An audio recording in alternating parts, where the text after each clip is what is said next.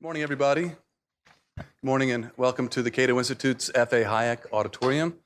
My name is Dan Eikenson. I am director of Cato's Herbert A. Stiefel Center for Trade Policy Studies, and I'll be your moderator today for our event titled The WTO and the Uncertain Future of Multilateralism.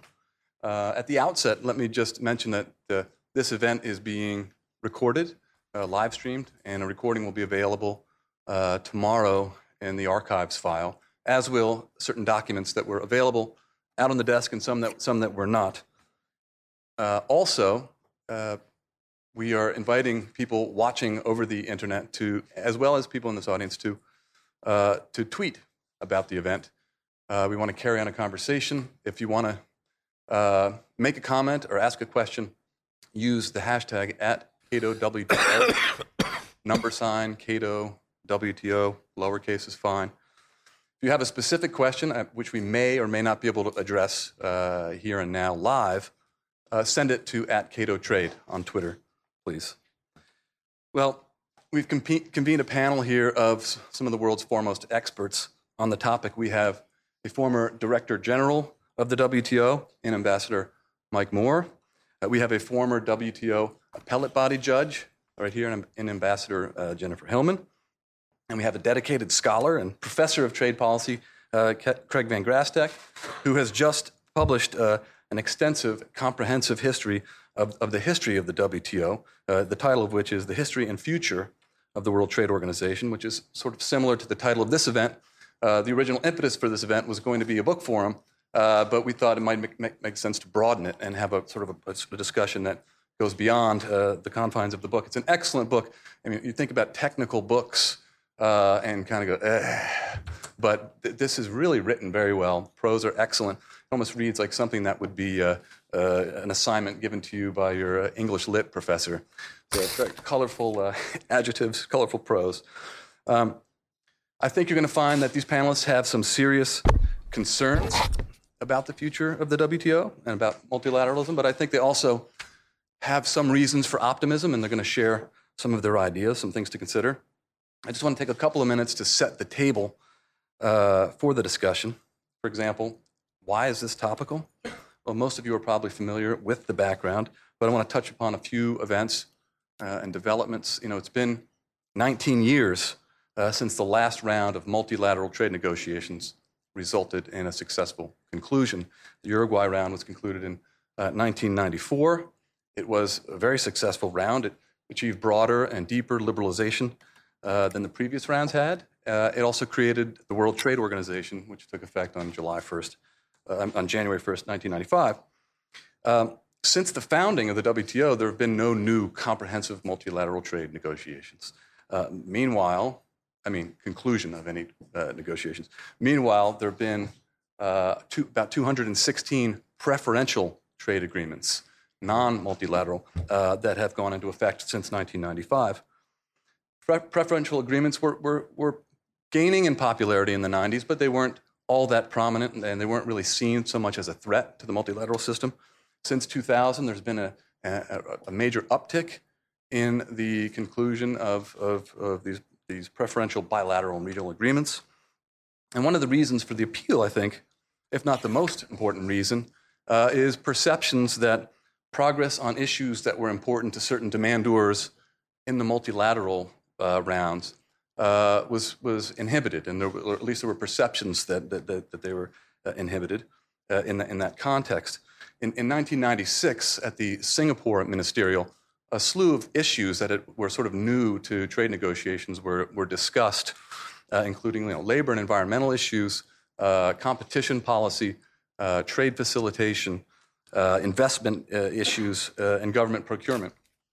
And some of these issues kind of divided along north-south lines.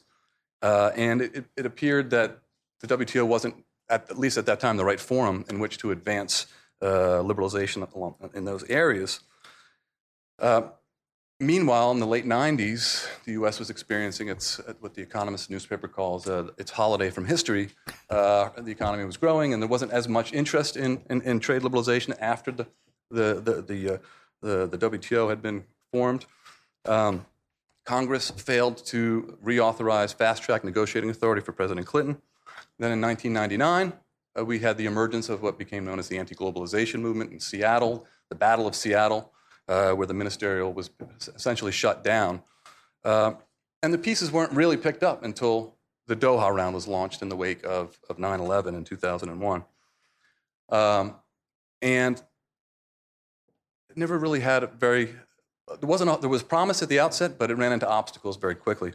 The Cancun ministerial in September 2003, the negotiations basically broke down, sort of along north-south lines. And to my mind, the Doha round died there and then in 2003. The jubilation on the faces of some of the delegations, developing country delegations, drove home to me the point that this wasn't about achieving trade liberalization. This was about, for some countries, being seen standing up to the U.S. and the European Union. And we've been grappling with trying to pick up the pieces ever since without any real success. Shortly after the Cancun breakdown, then USTR Robert Zoellick sort of announced this policy of competitive liberalization. The idea being that, the United States has options. We don't just have to think about negotiating in the multilateral context. Let's show the world that there are options. And so there was focus on what at the time was a fairly prominent idea of this free trade area of the Americas. Maybe we'll focus there and show Europe and New Zealand and Asia that we have alternatives. But the things that Brazil wanted from the FTAA were similar to the things that they wanted in the WTO, where the U.S. was playing defense, things like agriculture and anti-dumping policy. So anyway, that FTAA didn't really go anywhere. So little bilaterals were sort of picked off: Chile, Central America, Colombia. But as it turns out, what competitive liberalization did, I think, was spawn a competition and liberalization through these preferential agreements. Europe, Australia, Canada, New Zealand, Korea, India, other countries started pursuing these agreements and have actually concluded more than many of them have concluded more than has the United States. So now we have the situation where multilateralism is stalled. Hopefully it's just stalled. And we have these alternative arrangements. Meanwhile, the WTO's adjudicative function has worked well, and it continues to work well. There have been some 463, maybe 464 disputes that have been initiated at the WTO. I think it's helped to keep the lid on protectionism. It certainly helped quell some unilateral instincts that governments have had, including our own. If you recall the Schumer-Graham bill of the past decade, it came up a few times. Members of Congress, senators, started saying, well, can we do this? Is it WTO legal? And I think that has been useful in that regard, and I think it's something we really need to think about preserving. So right now, there are a few different schools of thought on this question, and I think the most prominent ones are this. Preferential agreements and the multilateral system can coexist. Preferential agreements will cause the WTO to fall into irrelevance and obscurity. And third, the WTO will evolve by adopting sort of the best practices and provisions from these various bilateral and regional agreements and bring them under one roof. So in a sense, these preferential bilateral and regional agreements are sort of like petri dishes of experimentation, sort of like a federalist system where we can try to pick and choose what provisions might work. It sounds good, but I think it's much easier said than done. But I hope something like that can happen. So let's hear what the panel has to say about these issues. Some of the prominent ones, some of the prominent challenges, I think, to the multilateral system really right now are the Trans-Pacific Partnership negotiations, which are reported to be approaching a conclusion, the TTIP negotiations, which are just starting. So it's really pushing to the fore this question of coexistence and what happens to the WTO. So we're going to start with Craig Van Grastek. He's going to be our first speaker. Craig is an adjunct lecturer in public policy at the Harvard Kennedy School and a trade policy consultant. His firm, Washington Trade Report, specializes in monitoring and analyzing current issues in trade policy. My colleagues and I subscribe to his weekly analysis, his weekly survey. You have about 7 pages of them of this most recent analysis. At least it was available out on the table, but it's a really, really sharp analysis. It's very well done, sophisticated stuff. So sometimes instead of doing my own analysis, I just kind of point to what Craig has done and say, this. So Craig has worked as a consultant in nearly 4 countries on 5 continents. He has expertise in the fields of trade negotiations, preferences, and free trade agreements, WTO accessions, dispute settlement, trade and services, and the trade policymaking process of the United States. His clients include the WTO, the OECD, UNCTAD, the World Bank, and other international organizations, as well as government agencies and private firms. Craig holds a doctorate in political science from Princeton. He has a Master of Science in Foreign Service from Georgetown. He has taught trade policy at Harvard, American University, and also teaches an innovative course at Georgetown University on foreign policy and literature. He's written a couple of books, most recently this one I alluded to earlier, The History and Future of the WTO. Again, excellent book. Look it up. You don't have to buy the whole book, as it turns out. You can go online and read it chapter for chapter. Sorry to undermine him like that. So anyway, please, I don't get royalties. So. Say that then. Please help me welcome Craig Van Graaste to the podium. Or if you want to speak from there, you can do that as well. Easier here. Okay. Craig's going to speak from his seat. Okay. Thanks. Well,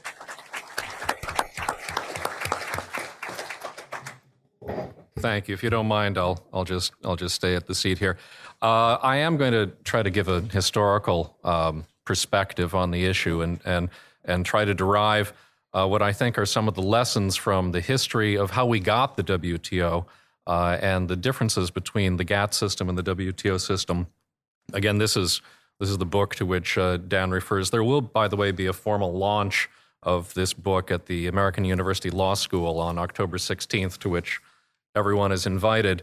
But instead of trying to summarize what's in the book, the 2 themes that are relevant to today's topic that I would like to address are, first of all, those differences, as I say, between the GATT and the WTO system, which is another way of saying the differences between the Uruguay round and the Doha round, and what is the relationship between discriminatory agreements and multilateralism, which has been a recurring theme as long as we've had a multilateral system.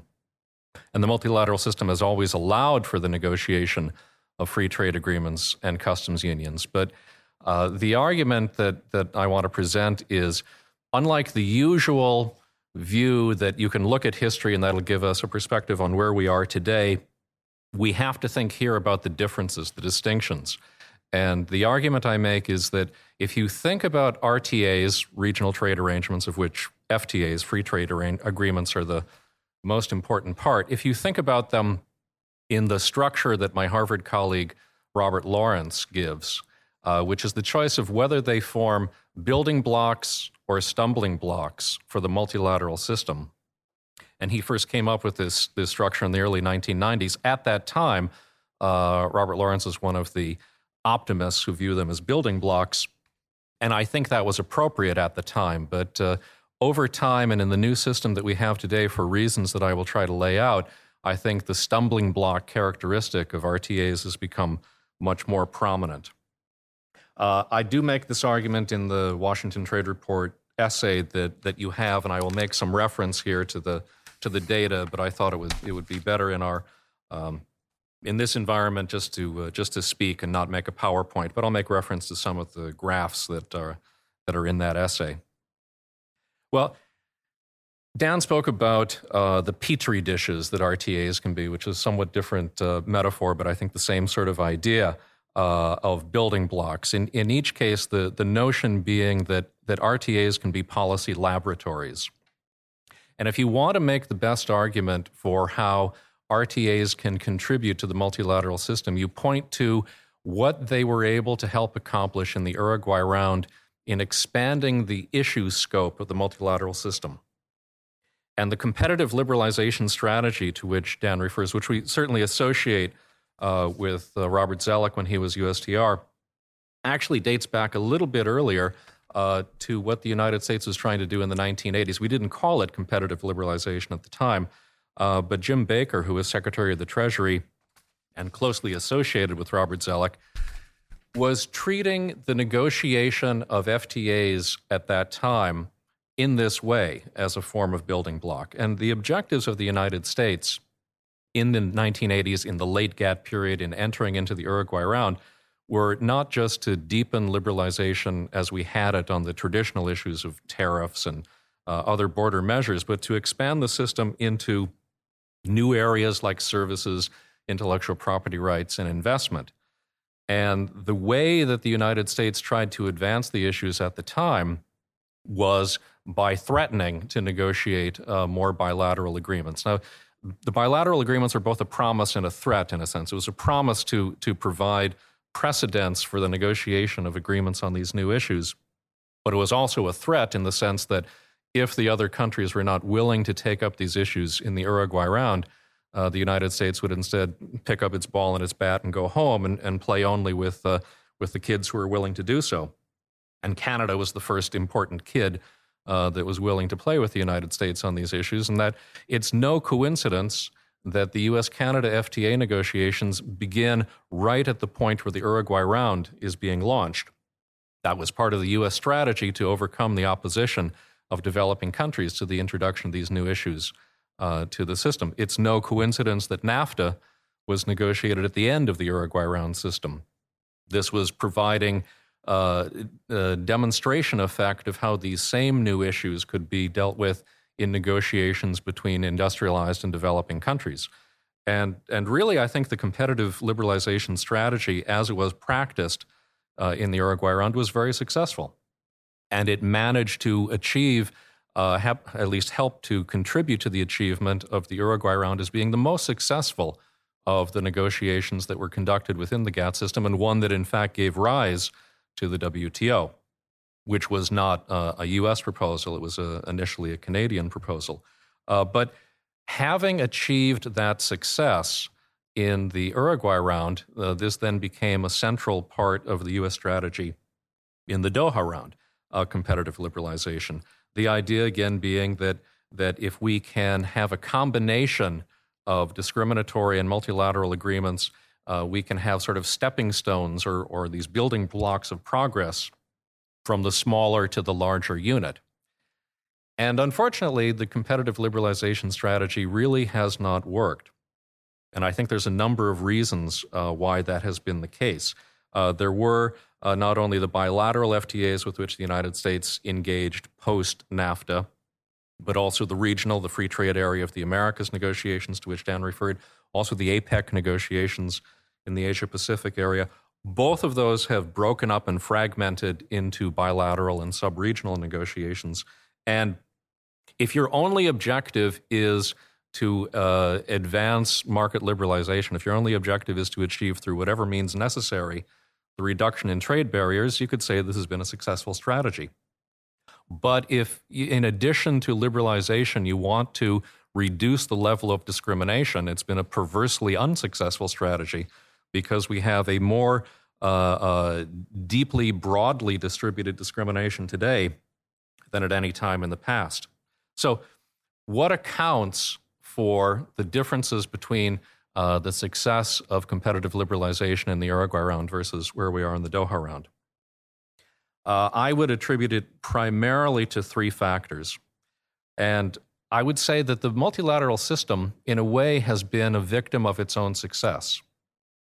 What we were trying to achieve in the Uruguay round was a broadening and a deepening of the system, bringing more countries in, bringing in countries that either had already been contracting parties to the GATT but were not effectively negotiating, which was the case for a great many developing countries that did not want to undertake commitments, and also bring in other countries that had been outside the system. And this is part of the consequence of the end of the Cold War, bringing in a lot of countries that had been non-market economies into the system. And the accession last year of the Russian Federation was almost the final achievement of that process. We have gone from a system in which a small number of countries negotiated among themselves, and the GATT was primarily about the agreements that were reached on a north-north basis, with the developing countries that were in the system not very effectively participating, to the WTO being a near universal organization in which virtually every country in the world,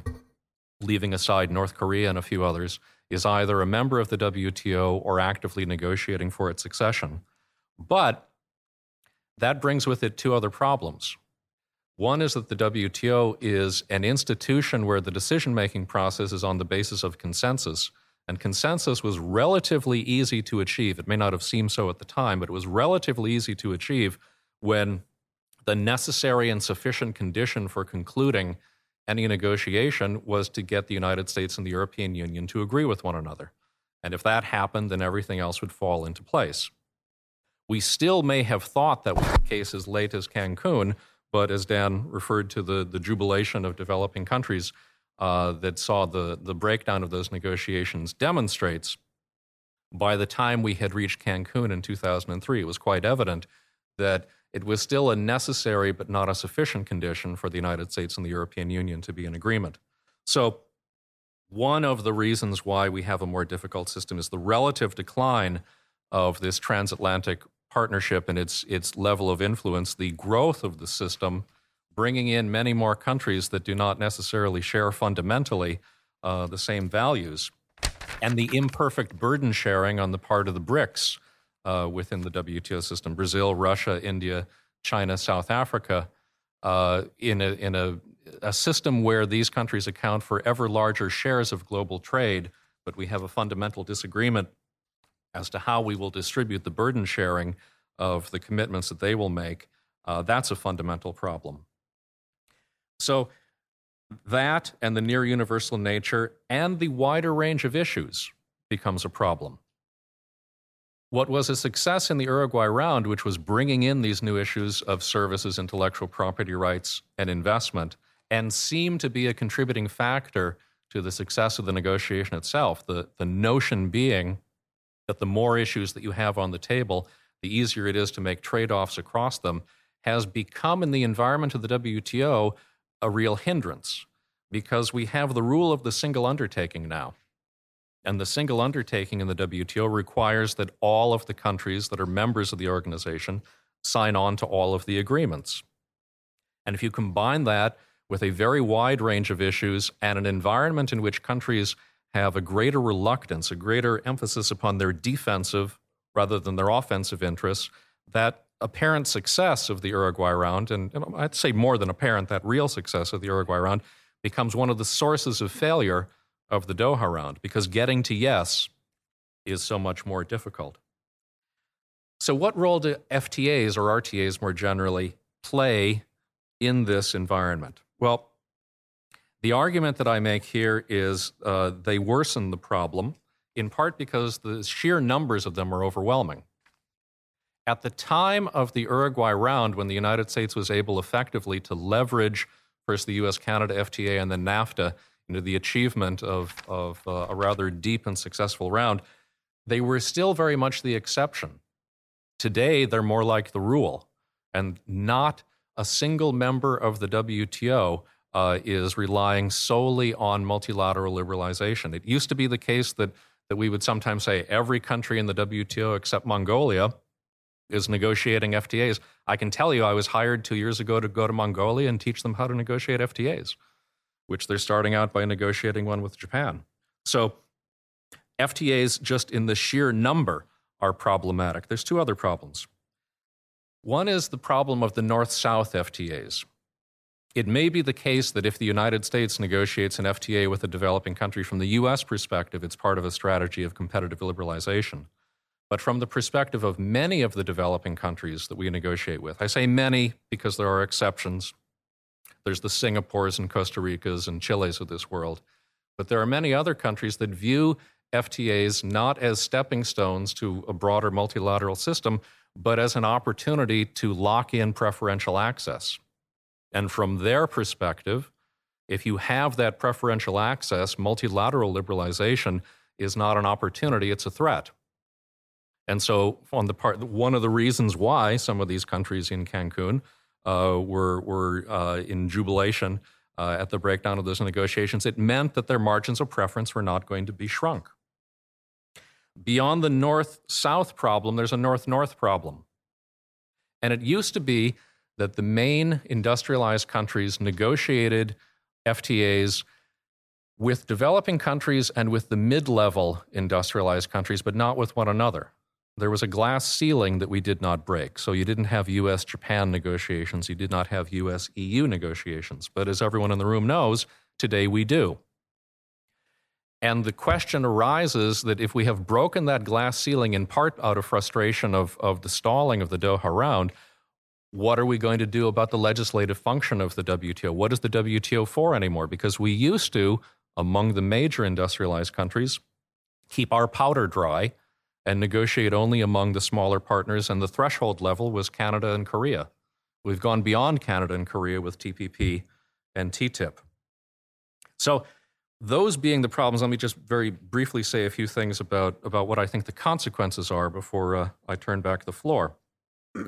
One is that we have a system where, unlike in the Uruguay round, where issues got kicked up from the bilaterals to the multilateral, so we went from U.S.-Canada FTA and then a regional NAFTA, developing new issues and bringing them to GATT.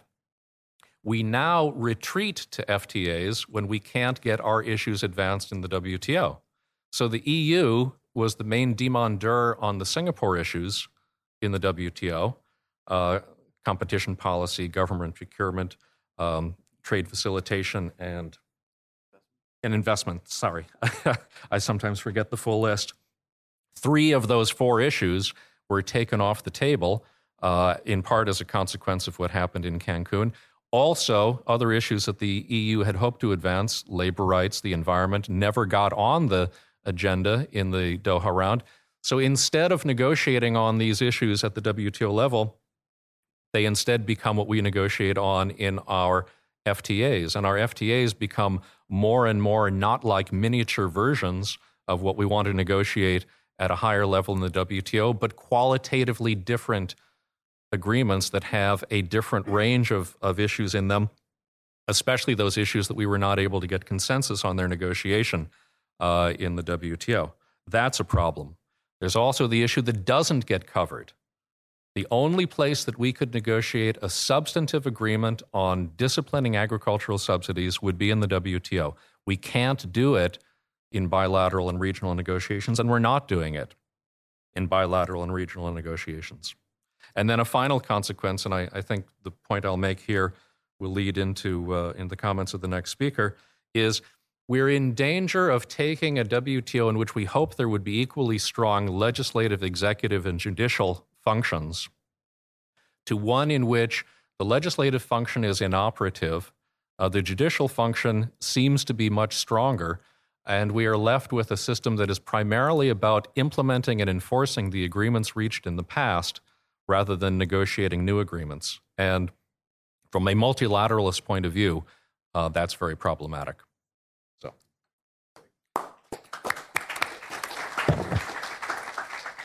thank you, Craig.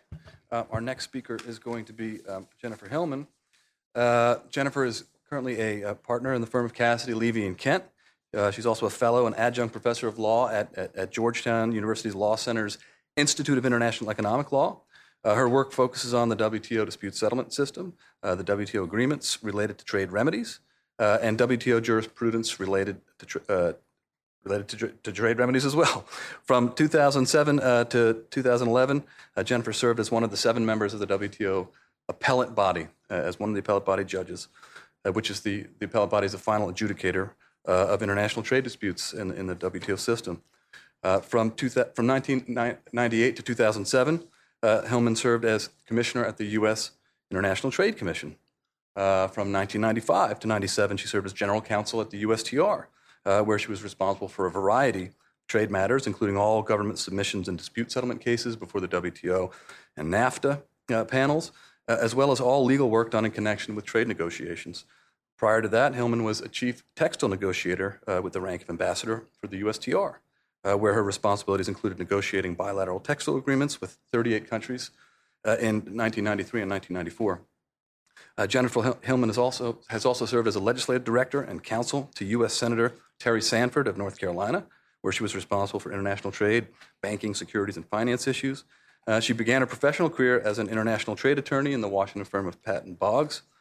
She has a BA and a Master of Education from Duke, North Carolina, and a Juris Doctor degree from Harvard. So do you want to speak up here, Jennifer? I may follow Craig's lead, and if it's all right, stay here, if that's okay. Please help me welcome Jennifer Hillman. Thank you. No, it's a tremendous pleasure for me to be here, and I think if I can, I'm going to just pick right up from where Craig left off, because I'd like to focus a little bit on what I think the troubles with multilateralism mean, in particular for the WTO's dispute settlement system, and to offer my own thoughts on what the WTO can do to address the problems that I think it faces. I myself have always thought of the WTO as a bit of a three-legged stool, with one leg being the negotiating, if you will, rulemaking part of the House, and the Secretariat, or the executive part of it, being the second leg, and the dispute settlement leg being the third. Right now, I think it's very clear that this proverbial stool is listing very heavily to one side, as the dispute settlement leg, while far from perfect, is currently very strong. Some would even say too strong. And the Secretariat, and if you will, the governance process of the WTO is small, I would say, but doing fairly well in terms of running the processes, taking in and making available hundreds of filings and schedules, keeping everything from the trade policy review mechanism up and running so that countries really do have the chance to examine each other's trading systems and in detail and ask each other and register questions and concerns, to monitoring regional trade agreements, to conducting really, I think, first-rate economic and other research. So I think the WTO as an institution, its executive function, if you will, has been able to accomplish a fairly extraordinary number of things, given particularly its very small size compared to other multilateral organizations. I mean, if you think about it, the WTO has about 650 employees, compared to the 9,000 employees at the World Bank or the 3,500 employees at the International Labor Organization or the 2,670 at the International Monetary Fund. So this limited staff, I think, really has been able to do an extraordinary amount, at least at bringing about transparency and implementation of the agreements that have been agreed upon to date. It is really the third leg, the negotiating and rulemaking part of the House, that is not functioning. And that's what's leaving the system seriously out of balance. I mean, if you think about it, with only very minor changes related to intellectual property and pharmaceuticals, there have been no changes to the basic rules of the WTO in the nearly 20 years since those rules were drafted, despite the fact that in those 20 years there have been tremendous changes in trade flows, in the growth of supply chains, in the types of trade barriers that are having the greatest impact on trade. So everything else has changed about trade except for the rules. So why has this negotiating rulemaking part of the House struggled so much? I think Craig has given us a very good sense within the Doha round specifically, so I don't intend to go back over those. But I would say that there's also some sort of larger, more systemic issues that have contributed to it. Three that I would note. I mean, one is the tremendous shift in just what countries are really trading and how many countries are trading. I mean, in the last 10 years, we've seen China rise to become the number one exporter in the world. And at the same time, we've seen developing countries now become more than half of the world's economic activity and more than half of global exports. So just the sheer number of players that are actively engaged in the trading system has made it a much more complicated system, while the negotiating process is still stuck in the notion that there is this clear divide between developed and developing, and all negotiations are going to be between these two camps, even though that is a division that clearly no longer reflects the realities of today's world. Secondly, I think it's been made more complicated by the fact that we're no longer negotiating principally over tariffs. Rather, a lot of the negotiations are over reducing non-tariff barriers, which are much more complex and require a much harder task at parsing through the ability to limit the negative effects of trade barriers with the positive effects of countries that wish to regulate in areas connected to the environment or the protection of consumers or others. And getting that balance right about what is protectionism versus what is genuine efforts to protect consumers or the environment is a very tricky business. And I would say third, I think the climate for trade negotiations has become more hostile as domestic trade politics have become more difficult. And that is not just in the United States, but it's around the world. And it's in part as a result of the economic crisis and of the growth in unemployment that has come with that economic crisis. I don't think many of these things can be laid at the feet of the WTO, but it's clear that failure to reach any new agreements or to move to a process in which major changes to the WTO agreements can be made has left this stool strongly tipped to one side. I think the implications from this lack of balance are many, but I'm going to focus a little bit for what they mean for the dispute settlement system. Before I do that, I think it's important to put the WTO's dispute settlement system into some context, because I do think it's important to understand how heavily utilized the system has been, particularly compared with virtually all other international courts. The DSU saw 2 weeks ago the filing of the 467th request for consultations to resolve a dispute since the WTO's founding in 1995, which means nearly 25 cases per year over the 18-plus years of the WTO's dispute settlement system's existence.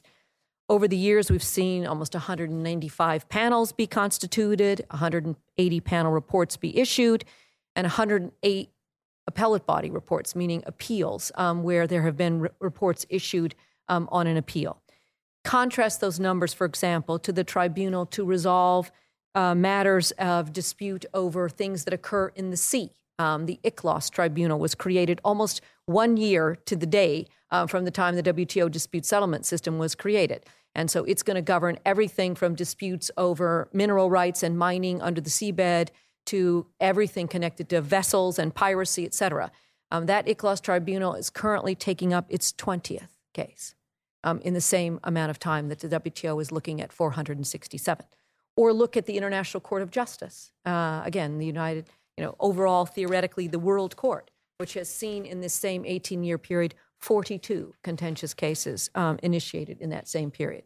So the DSU system has been busy, which presumably reflects the confidence that the WTO members have in the system's ability to resolve their disputes fairly and with reasonable efficiency. The problem is what the lack of an efficient or effective negotiating or rulemaking arm may do over the long haul to the system. In fact, one of the most remarkable things about the DSU is the high degree of compliance with the rulings that are handed down. Now, compliance is a little bit hard to measure, but I think most scholars would give you a sense that somewhere between 80 and 90% of the decisions of the WTO's dispute settlement system are or are being complied with. Certainly in more than 90% of the cases, the country that loses says in Geneva, in front of the dispute settlement body, we intend to come into compliance.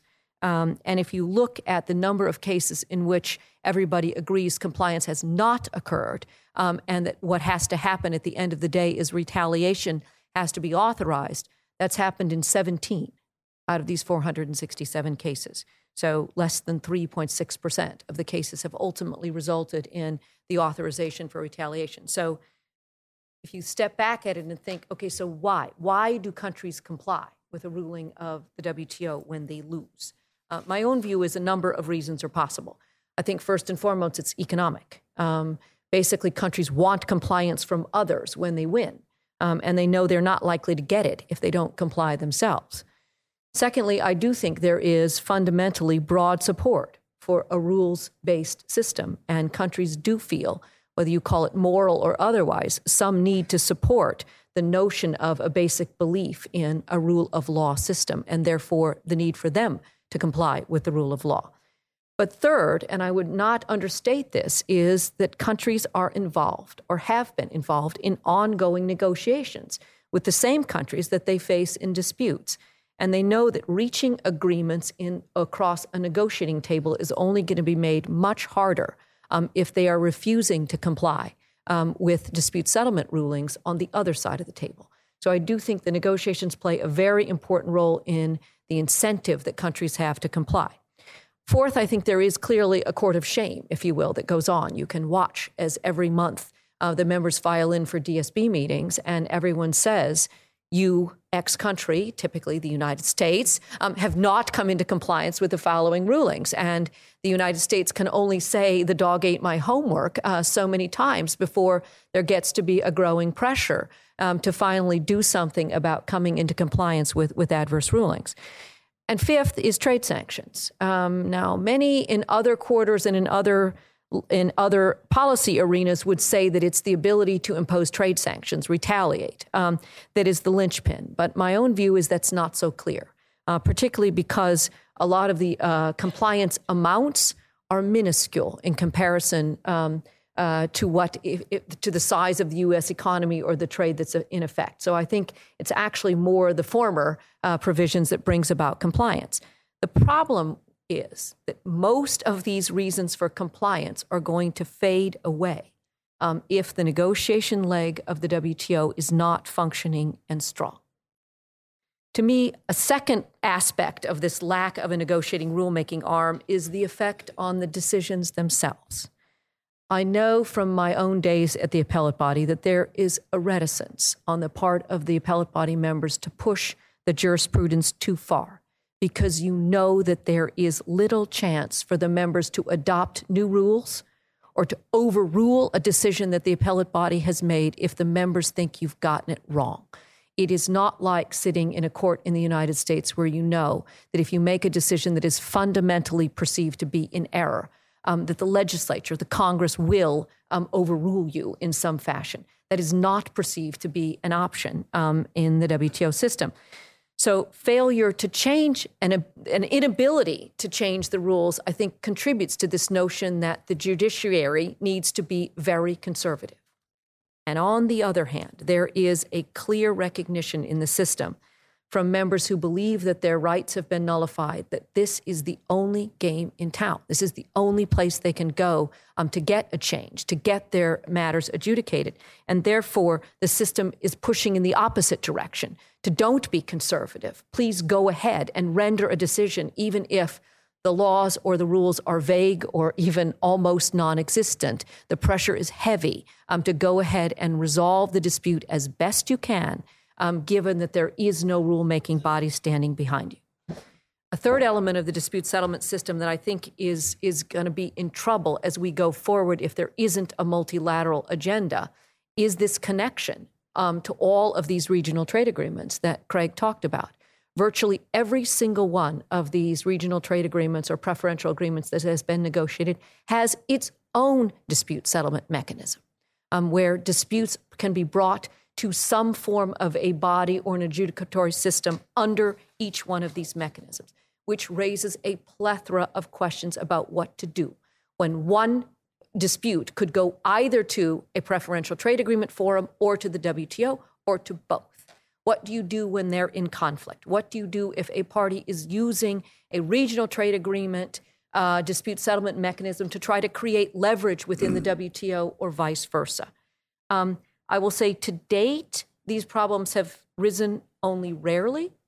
And why is because there is a tremendous general preference right now to take all trade disputes to the WTO. I mean, if you think about the NAFTA, for example, fairly well-developed dispute settlement system, I think a fairly good confidence between the United States, Mexico, and Canada that they can run a dispute settlement mechanism. They have perfectly good, well-trained lawyers to do this. And yet, of all the disputes that could have gone to what is referred to as NAFTA's Chapter 20 dispute settlement mechanism, 3 have gone there. In fact, the disputes between the United States and Canada go to the WTO. The fights between the United States and Mexico go to the WTO. The fights between Canada and Mexico go to the WTO. A tremendous similar situation in the Mercosur. Argentina and Uruguay don't typically fight in the Mercosur. They fight in Geneva.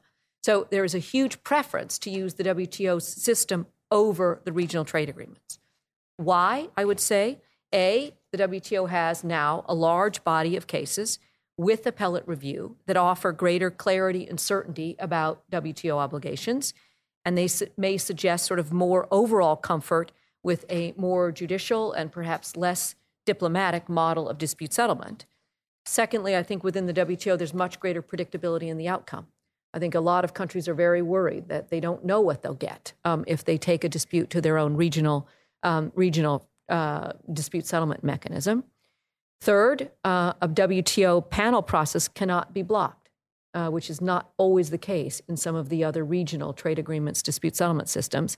The panelists are neutrals. They're not a party from any of the countries of the dispute, which is, again, not the case with most of the regional trade disputes. In a NAFTA fight, you're going to have U.S., Mexican, or Canadian panelists. In a dispute between the United States and Canada, there will be no Americans or no Canadians on the panel. So it's a different system that I think some are more comfortable with.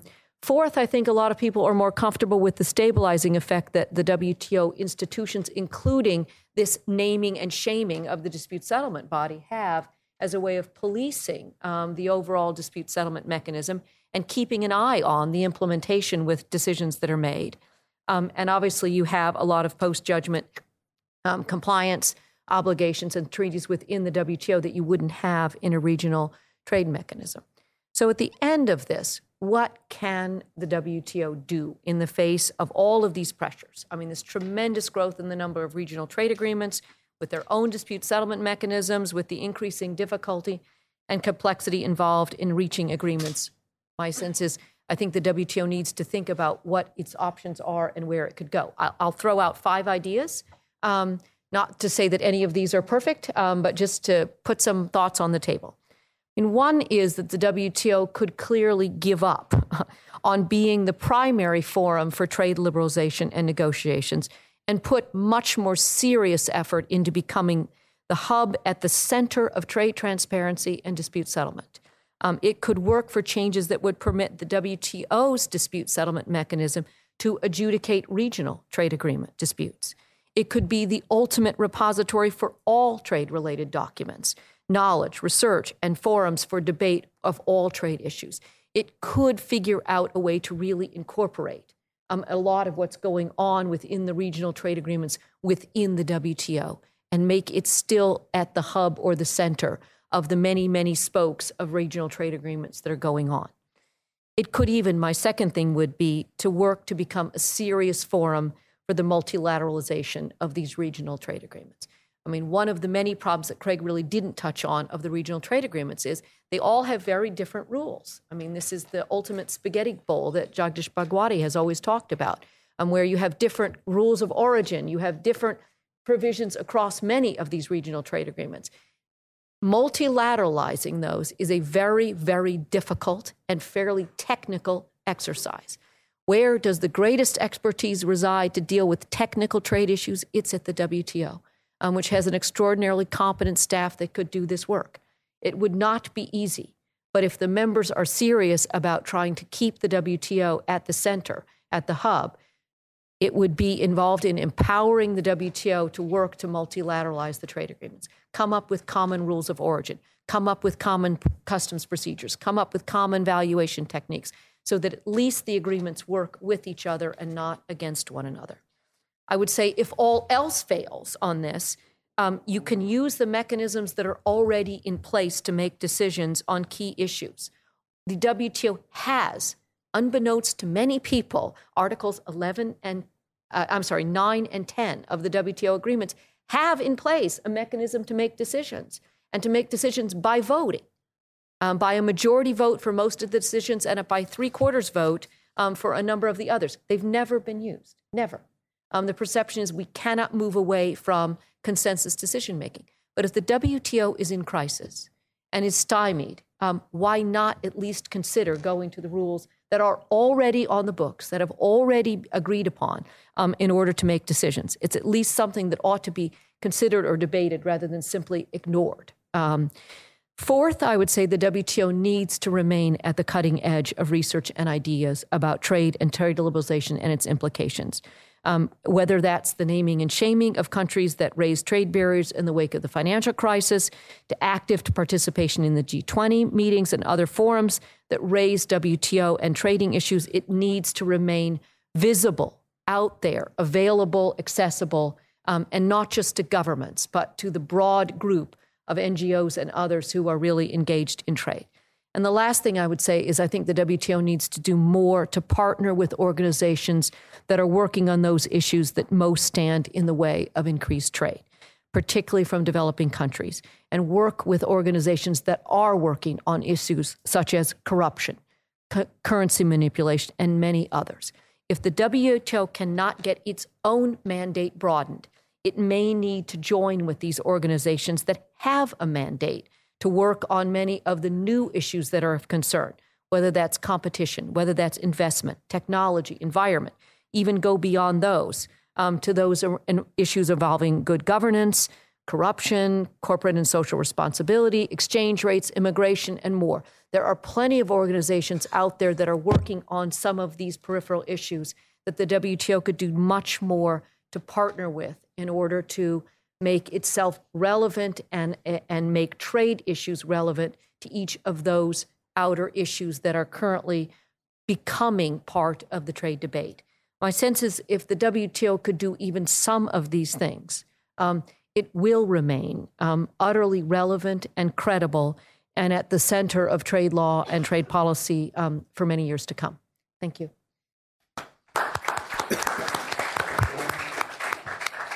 Thank you very much, Jennifer. Some excellent ideas. You've obviously given a lot of thought to the conundrum before us. Our next speaker is Mike Moore. He's New Zealand's ambassador to the United States. Ambassador Moore is a former Director General of the WTO, and in that capacity, he oversaw the launch of the Doha Round and presided over several very important WTO accessions, including that of China and Taiwan. And as if these roles aren't compelling enough, Mr. Moore is also a former Prime Minister of New Zealand from the Labour Party. He also served at various times as New Zealand's Trade Minister, Foreign Minister, Minister of Tourism, Deputy Minister of Finance, and Minister for the America's Cup. But we won't dwell on that subject today.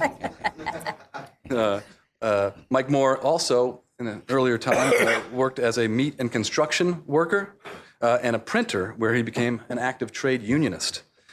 He became a social worker in a hospital for the criminally insane, an experience he claims prepared him well for a life in politics. And Mr. Moore has held numerous appointments and board memberships and has been recipient of numerous honors from governments and academic institutions around the world. He's also a prolific author, having published some 10 books.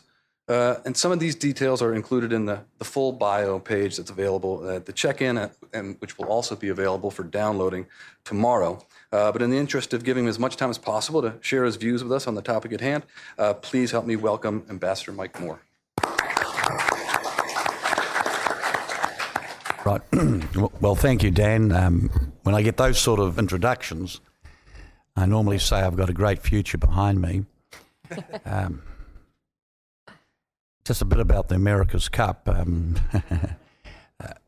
Oracle cheated. They were faster, and they kept getting faster.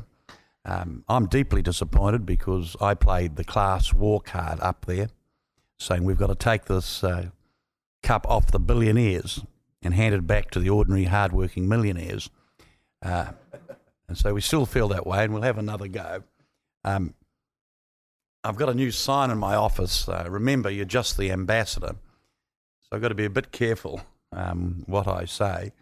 Can I pay tribute to Cato and the work you've done over the years and the readings I've done from your work over many years? Just a couple of words about New Zealand, because sometimes people are a little confused at how you have a Labour person like me being such a free trader and why we think this way. Just a report, third most open economy in the world after Singapore and Hong Kong, and they don't have many cows. According to Heritage, in terms of economic freedom, always in the top 4 and 5, a position I encourage other big countries to think about. Forbes, the easiest place to do business. Transparency International, always the first or second least corrupt country in the world. World Bank, safest place to invest money. So we get the democratic capitalist concept. We get free trade. And we are naturally, instinctively, as a people, multilateralists. It's in our DNA. You'll find that small countries always seek the rule of law, will always seek international institutions to enforce it. That is our nature, and it's deep in our DNA across party boundaries, sometimes slightly idealistically so. can I congratulate Craig for his book and remind him to invite me to the launch. And Jennifer, you explained extremely well the importance of the disputes mechanism. It is the jewel in the crown. What was curious in my day when people were manning the barricades against us was they were attacking the WTO for having too much power, then wanting other organisations to implement the WTO's dispute mechanism. And while they're attacking you for having too much power, they then wanted you to do the job of the ILO, do the job of a non-existent international environmental organisation, everything else. So in many ways, I felt that that was praise indeed. It is a precious thing we have here. Nowhere else does it exist, nor has it existed in history. And one of the heartbreaking, most disappointing things about the Doha round, inside that mandate is an opportunity to do more in terms of our rules and the mechanisms and the remedies available to us in disputes. It's always sort of puzzled me that a trade liberalising organisation has as its final penalty closing up trade on certain countries. Maybe we could do the opposite. We'd have a lot of fun telling you where you should take your tariffs off if we won a case. And I think it is underestimated. You pick up the newspaper, you see trade war breaks out, Airbus versus Boeing. And then you read down to the next paragraph, they're going to Geneva to handle to the dispute system. The headline should read, trade war averted, WTO called to the rescue. And while this process takes too long and the remedies are pretty blunt, there is much good in it. And I'm sure the Secretary General of the United Nations would love to have a situation where in certain trouble spots he would have all the parties agreeing to sit down and abide by the results. And given the enormous amount of money involved, power involved, and national interests involved, there has never been a sniff or a rumour of bad behaviour, corruption or whatever. So it's a huge tribute to the quality of the people that we have on our on the disputes in the dispute system area. I want to go back to first principles. We should remind ourselves why we're doing all this. I guess most of us in this room intellectually have reached the conclusion that free trade, free people, free movement ideas is a good thing. But a world without walls cannot be a world without rules, standards, values, and global governance. A free market without rules, values, standards, and governance is not a free market, it's a black market.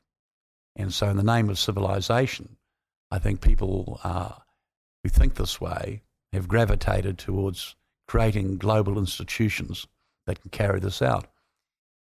We ought to recognise, particularly if you're in DC, the fundamental role the United States has played in the creation of these institutions. It used to puzzle me as Director General that everywhere I went in the world, the WTO was called a capitalist American plot until I came to America. Nobody said it was an American plot in America. And to recognise why this happened and why wise men and women thought about this. You know, the Great Depression made more lethal, more prolonged, more deadly because of protectionism and competitive devaluations. Serious, good people with hope in their hearts, not far from here, sat around thinking, how would we construct a post-war world which is ruled and managed, not ruled, but managed in a more constructive way to fight back these things. And that's where the GATT and the WTO came from. And all of us, I think, particularly non-Americans, recognise the leadership America showed and some of the great things America has done for our civilization and our progress. The Marshall Plan, what a unique idea that you would assist the vanquished become partners in a recovery. This was A magnificent, gifted, generous idea. Possibly it goes back to Lincoln's inaugural, with malice towards none and charity towards all, that you build an integrated world out of the ruins. And these are noble and good things. And the simple concept of FMN, a gifted, brilliant, principled idea that has done so much for us over the last 50 years. And any analysis of economic performance, things that matter, human rights, health issues, literacy, life expectancy, they've all gone up at a rapid pace in the last 50 years. And the freer, the more open the economy, the better the result has been. And there are those out there who say governments don't matter anymore because of globalisation. Well, if governments don't matter anymore, explain the difference between the Argentina and Chile. If governments don't matter anymore, tell me about Belarus as opposed to Latvia. And if governments don't matter anymore, compare Cuba and Costa Rica. Governments do matter. And their capacity to do bad has been reduced, but they do matter.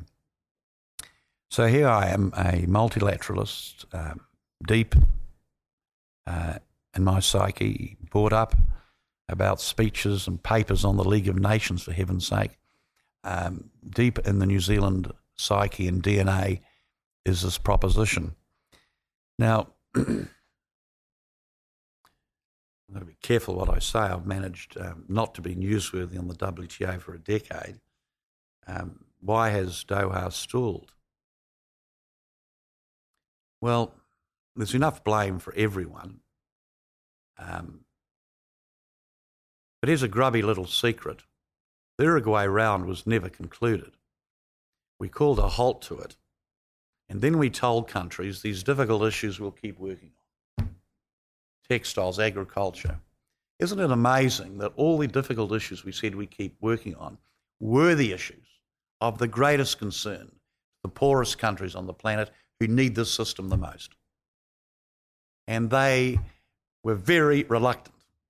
And that's why one of the reasons we failed at in Seattle, saying, why should we adopt all these new issues when our old issues have not been addressed? How dare you ask us to take on more obligations when what you're doing about sugar, what you're doing about cotton, what you're doing on tariff escalation on coffee is hurting my country so much? How can I accept competition? I don't even have a competition authority. Now, I've got sympathy for them, for this position. However, the case is trade facilitation and intellectual property is not a cost to you. As a developing country, this is something you should embrace for your own good. You're arguing against investment, I would say to them, and you're leaving this meeting to go to New York and Tokyo to try and raise some money. More than anyone, you now need these rules because they make us equal.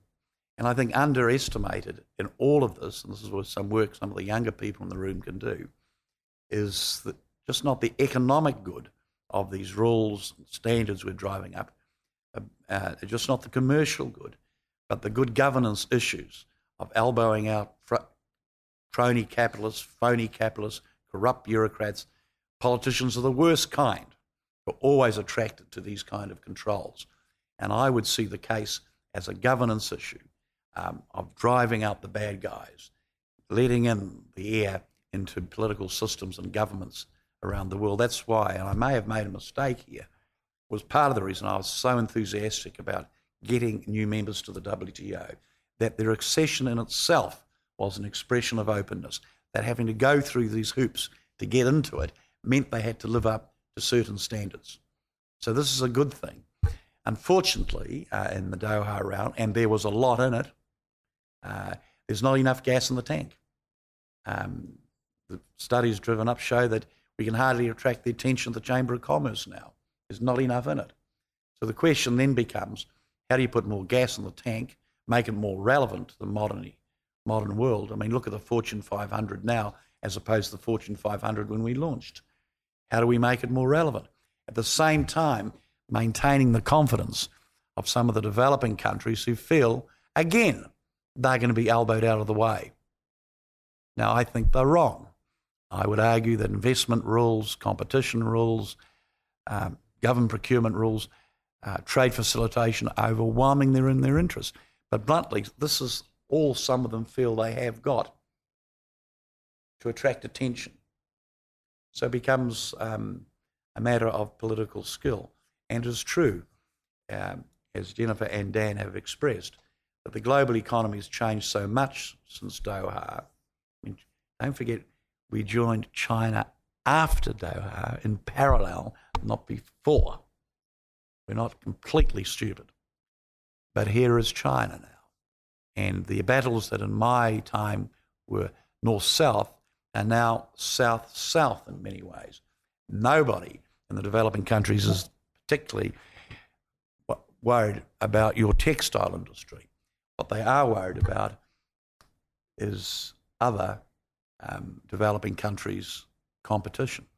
So the political skill in all this is finding enough in it for everyone and doing it at a pace that works. Now, how do we get more gas in the tank?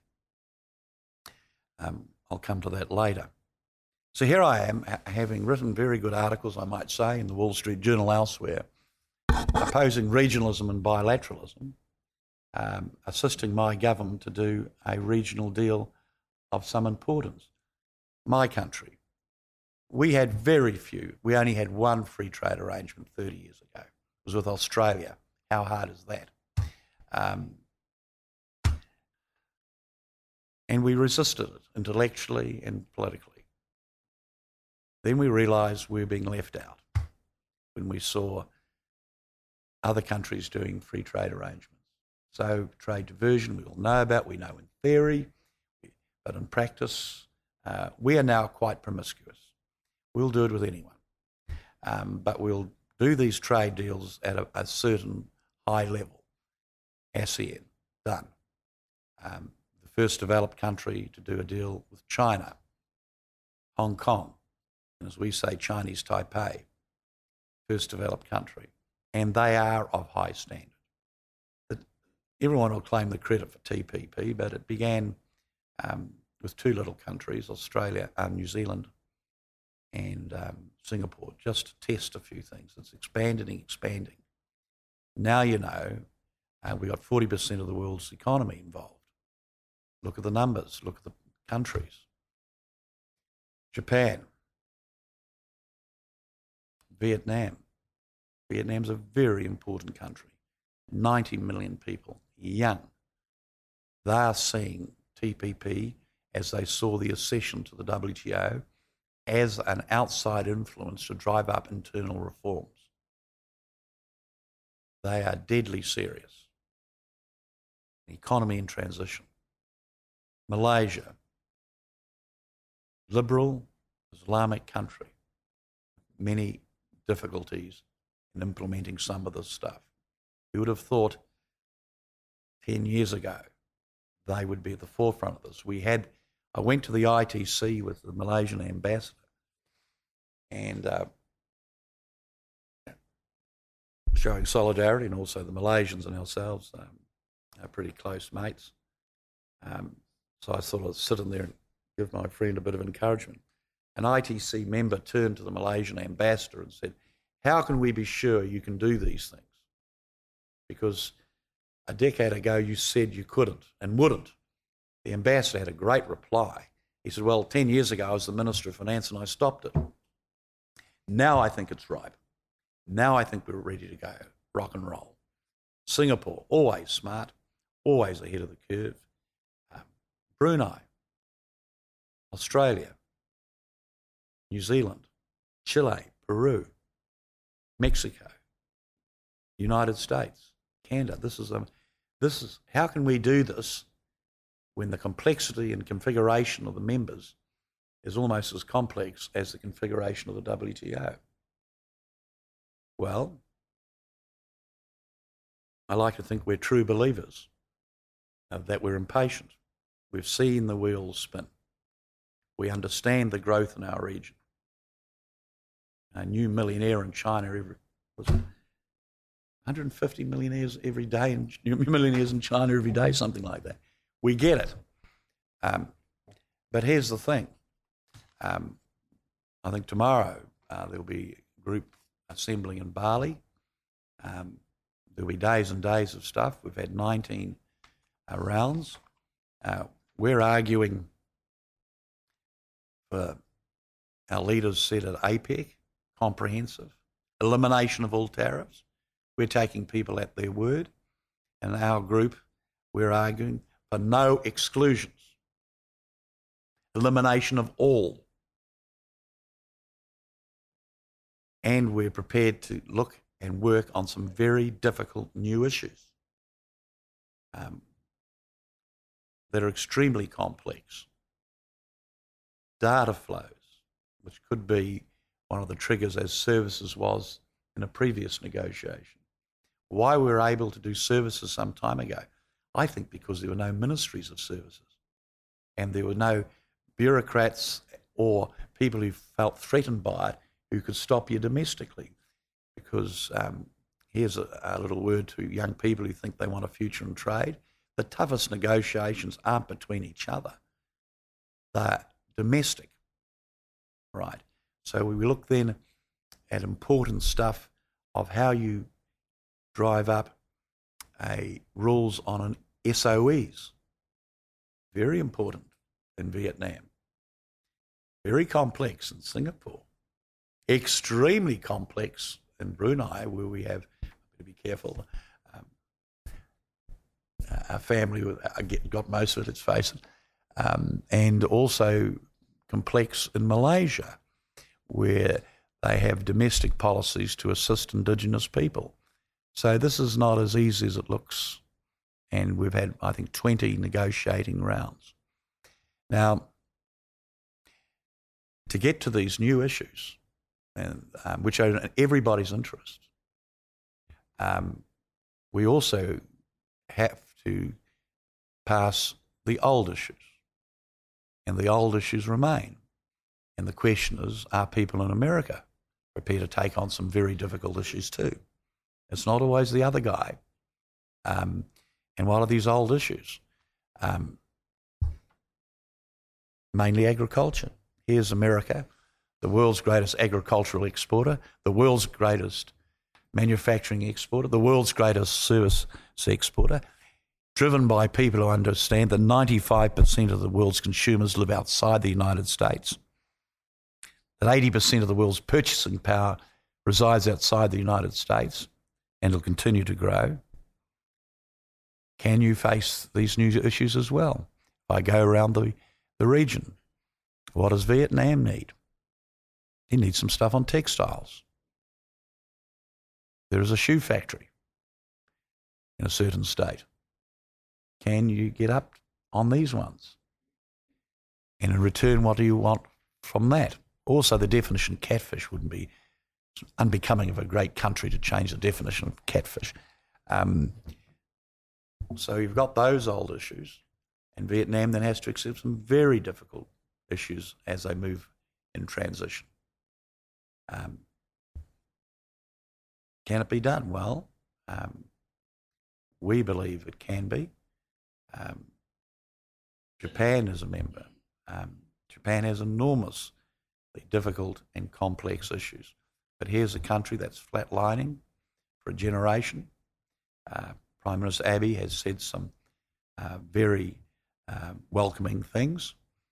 There's a new negotiating structure in Japan, unlike other negotiating structures. And people are looking at some very serious product areas. I don't want to give anything away, but it's enormously hard for Japan to look at some sectors of agriculture, for Japan to look at the post office and some insurance type issues, for America to look at some auto issues and be real careful on that one, because they'll come in from Malaysia if you haven't got it right from the same company. So we are focusing very hard on this, and we're not the only ones. All the ambassadors and ministers rate Michael Froman highly. They believe Michael Froman wants to do a deal, wants to get it through, and it's a huge lift.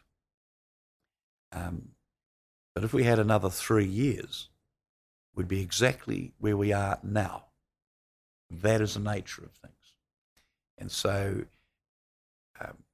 we hope that in the negotiations there will, of course, be transitional times, phase-in times, sequencing times. But it'd be enormously disappointing not to do that with the objective of having a certain point where there's elimination of all, where there's no exemptions. And here's the problems with exemptions. You take one out and the house of cards starts to crumble. And you can just see how it could work. For us, New Zealand, a major issue is dairy and wine, but we make more money out of super yachts than we do out of wine, by the way. But if I could just talk a little about the American dairy industry, you're getting 4 times more growth in the emerging markets than we are. Your dairy industry is fantastic. You're up against 250% tariffs in Canada, up against, I know I'm sounding like Billy Goat Gruff here, wait for the bigger one, but 600% tariffs in Japan. Your dairy industry will do extremely well out of this deal. The problem with your dairy industry, of course, is that you've got farms of 10,000 and 15,000 cows in California. In other parts of the country, you've got a couple of hippies with 200 cows who think they should make the same living. But that's something for you to navigate and negotiate through domestically.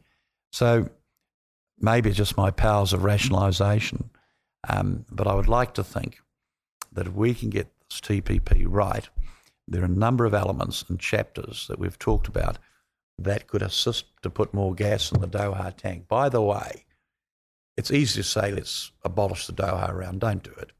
Keep the badge, keep the label. It has credibility amongst many members, and just put more gas in the tank. And all the time, think of the poorest who are outside looking in, who are the consumers of the future. And they need the system more than any of us, although frequently they don't see it that way. So there it is. We shall see, and we shall see very soon when people start turning their cards over. Anyway, hopefully I'm not newsworthy. I've tried not to be for the last 3 years. Thank you. Thank you, Ambassador. If I just may ask you, right at the end there, you alluded to TPP as being a potential filling station to put more gas into the tank for Doha. Can you give a couple of examples of how TPP is going to help push Doha or pull Doha over the finish line or help bolster the WTO? Okay, well, take, for example, the old issues. If the United States and Japan and Canada can show to the world they're prepared to deal with some of the older issues.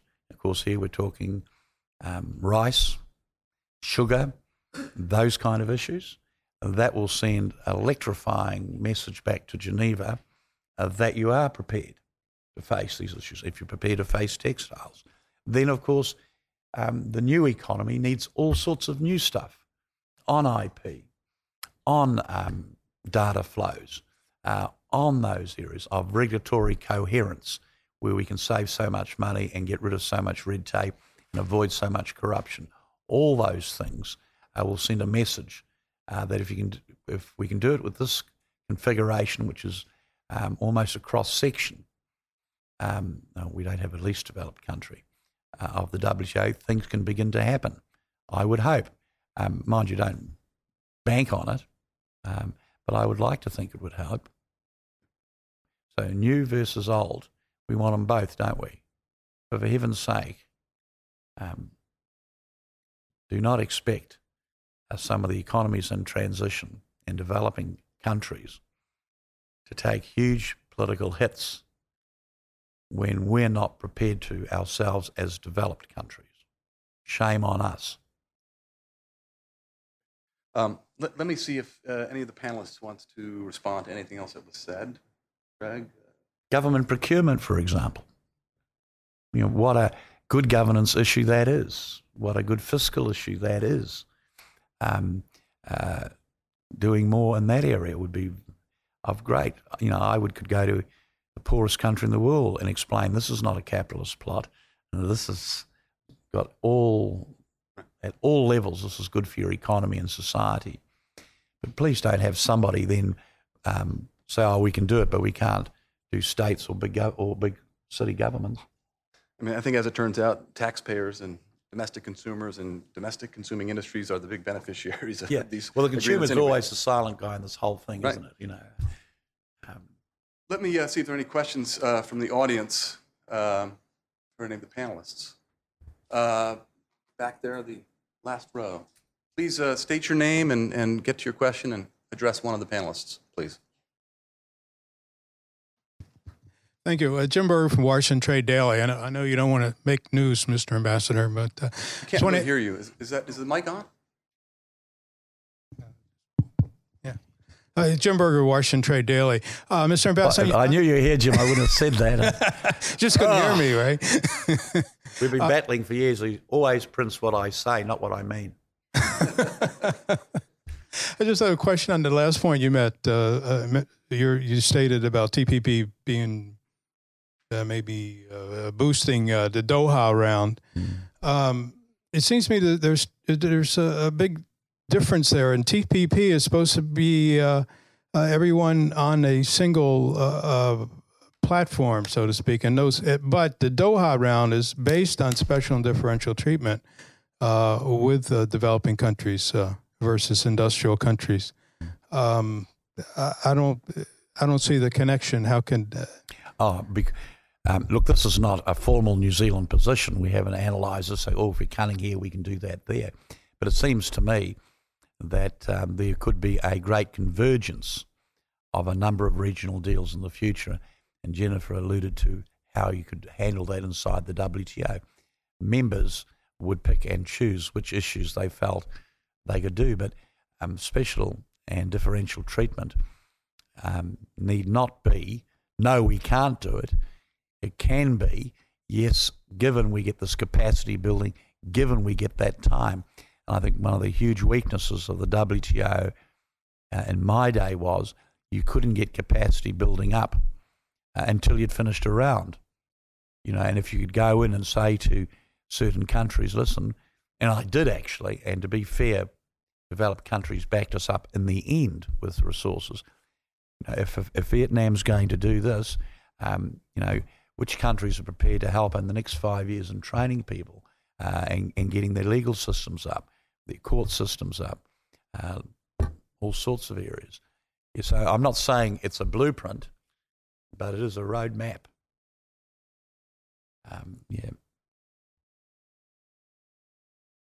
Another question right here. That's me rationalising what I'm doing. Sometimes I feel it doesn't matter. I won't say that. That is news.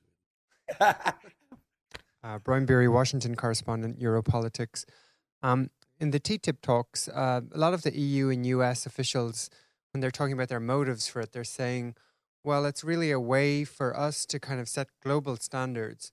But isn't it also kind of a sneaky way, because they're, decided that they weren't able to do it by Doha, so then they're going to do this bilateral deal where no one else gets to sit at the table. And then because they're such big economies, they just hope everyone else will just adopt them as the global standard. I mean, what are your thoughts on their thinking about what this TTIP is about? If it's to me, then I better keep quiet. But I didn't make this point on TPP, which I should have. It's always been an expanding model. If this thing comes off early next year, we would like to be thinking that we're talking to other countries, and we are talking to other countries. And Mr. Froman has mentioned a second tranche. We are talking to other countries, but what is extremely mature in Asia and the Pacific at the moment is that countries who are looking at it are saying, we're not ready, we're not right, we need to do some more work. And one of the fears some of us have had on this TPP all along is we could turn it into a mini APEC where every year the success is getting a new member and the wheels spinning and not locking something in. So, so there are a number of countries who are doing the forensic work at home saying if we were to join, what would it mean internally? On the capacity building side of it, if I could just make this other point, it's not popular to talk of good things that happen in Europe, but good things have happened in Europe. And when the European expansion came on with Spain and Portugal and Ireland, there was restructuring, money went in from the Brussels and the capitals, the adjustment mechanism was there.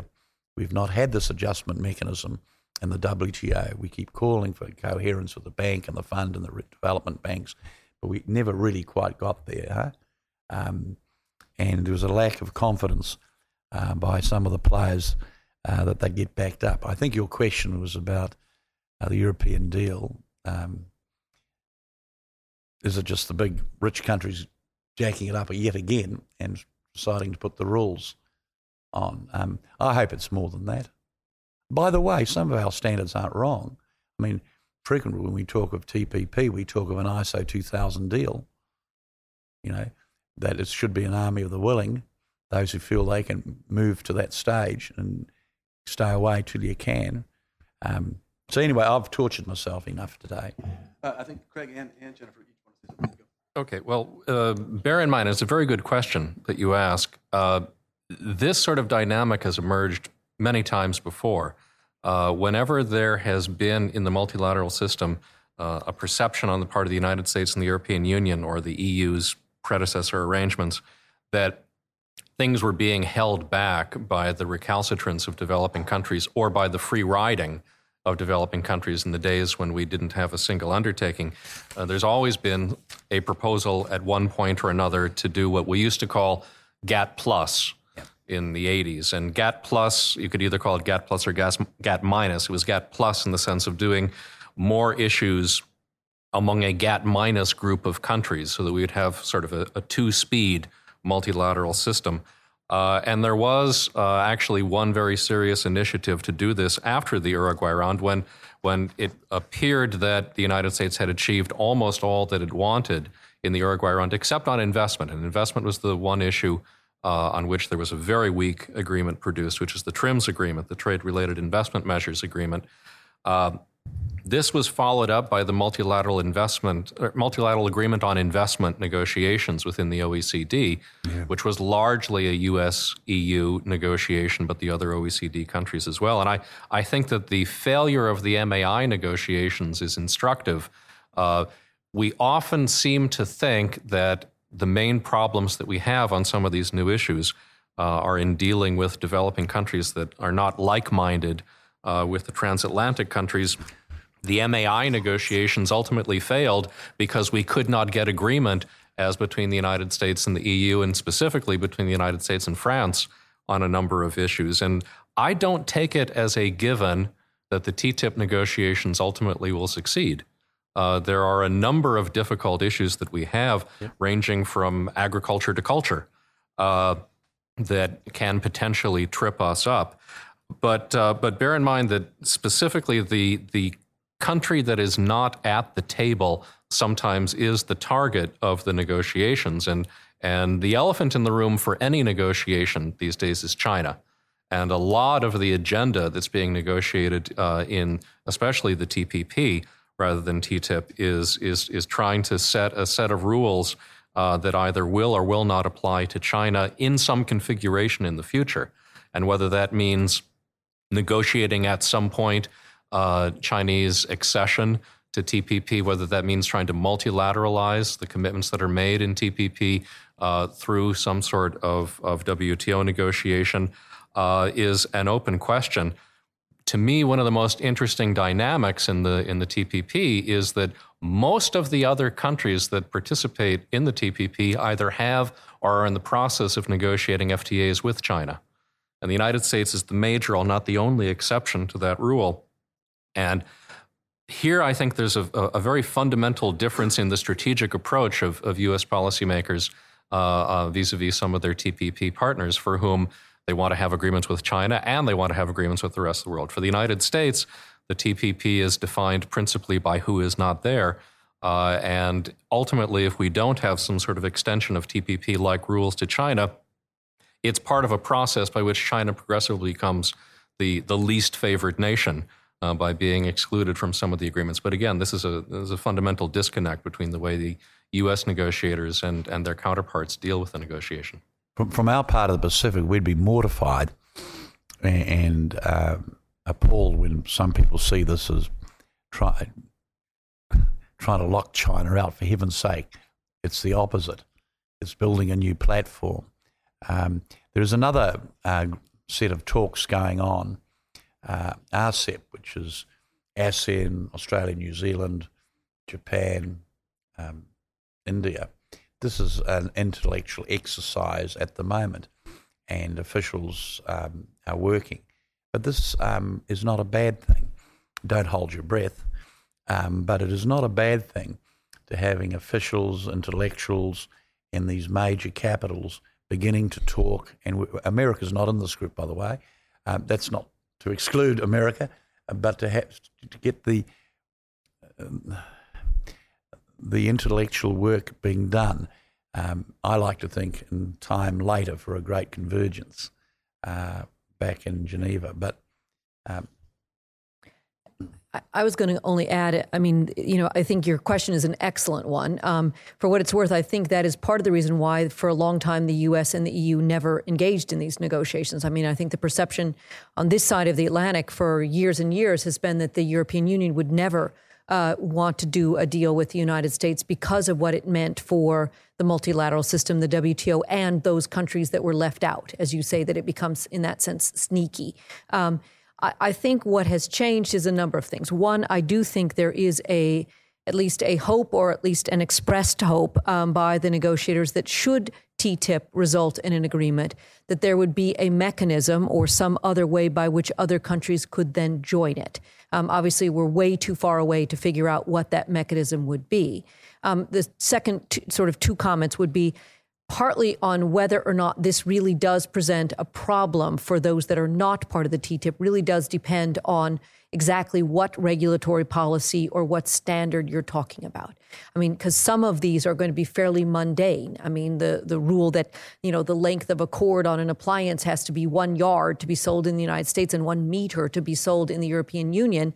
I mean, whether or not that 3 inches difference makes any difference to anybody other than the producers that don't want to have to be able to produce both by knowing where they're shipping ahead of time. It's not clear that that kind of a change to a standard, whether it's a meter or whether it's a yard, that standard is necessarily trade preclusive to anyone else. I mean, so to me, I think there will be a whole lot of these regulatory standards that actually won't have any distortive trade effect on others. I mean, the other part of it that gets trickier is an awful lot of what's going to get negotiated if TTIP moves forward is at some level a notion of, if you will, trust in one another's regulatory systems. I mean, if you think about it, if you ask the average American today, would you feel safe taking a pharmaceutical that has been fully tested and proved to be safe and efficacious in the UK through the entire UK system or the entire German system?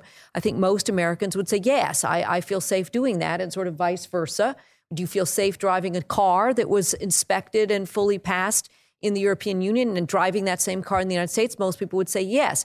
I'm not sure that the answer would be yes if you ask that same question with respect to a number of other countries where there is a real concern. Food will be among the very tricky issues where it's not clear whether there is the same level of trust. But my point is, I'm not sure you could do a lot of what is intended to be done in the TTIP in a multilateral setting. So then the question becomes, once you set these standards at whatever level they get set at, then the question is, how does the invitation go out to others to join it? And whether or not that is perceived as setting a standard intended to box everyone else out, or whether it is intended to set a standard that is actually trying to get at the safety, efficaciousness, and again, meet, in essence, consumer standards. If that's where you end up, with standards that are really driven by what is right for the consumer, what is right to have a safe and effective and efficient standard making, then I think there will be less concern that this was done in some way to sort of sneakily box out everybody else. Okay. Can I just give one figure? Yeah. Just one quickly, because I know we're half an hour late and I've got to be somewhere else too. One figure that stunned me, I only learnt the other day, was for every dollar Mexico exports anywhere in the world, 40 cents of that dollar is an American input. The supply chain thing has just accelerated. You know, I've been out of the game for a decade, beyond any of our imaginations. Our trade figures are all to hell. Yeah, I think, anyway, jaws drop when you say that to Congress people. It kind of makes you wonder why you need to have trade negotiations at all. Why Well, see, you have to engage in reciprocity? Well, but from Mexico's point of view, it's hard for them now to do some trade arrangements because they're integrated so much with your economy. Yeah. You know. All right, so I sort of failed as a moderator. I've stolen about 17 minutes extra of your time, but I hope you think it was well worth your time. I'll make it up to you by buying you sandwiches upstairs. If there are other questions, feel free to tweet them at us. Use the hashtag CatoWTO or send it to @CatoTrade. You can email me if you're Twitterverse, dikenson@cato.org. Please help me thank this panel for a very informative discussion.